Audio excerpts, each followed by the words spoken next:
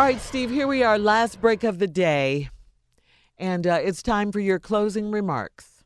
Yeah, I just want to encourage everybody. Look, I know that life gets tough sometimes. It really does for all of us.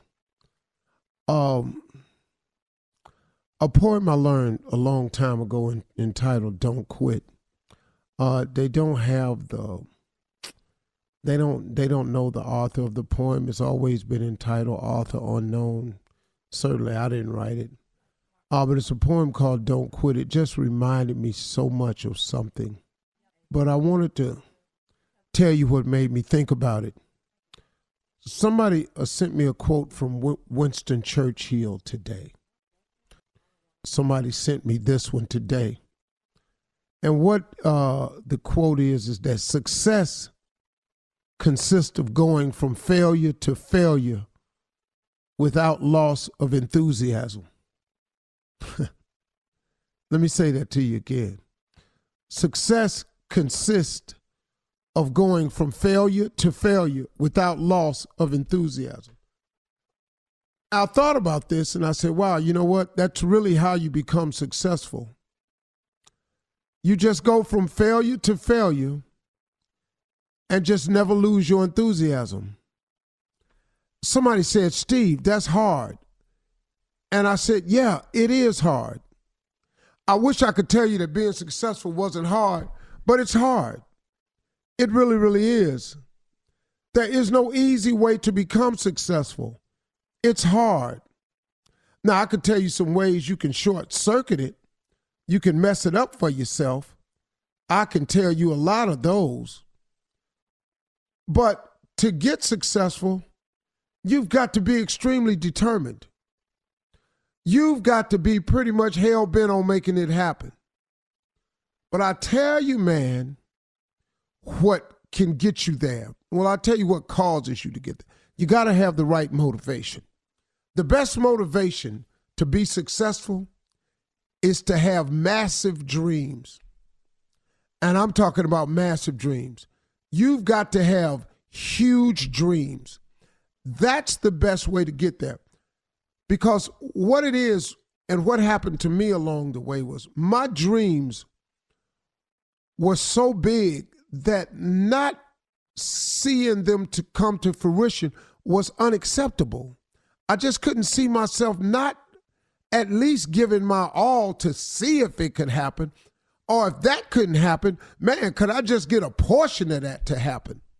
So what happened was I made my dreams so big, man, that along the way when mishaps and setbacks and trials and troubles and hardships and death and remorse and guilt and everything was facing me, I never lost my enthusiasm for wanting to make it.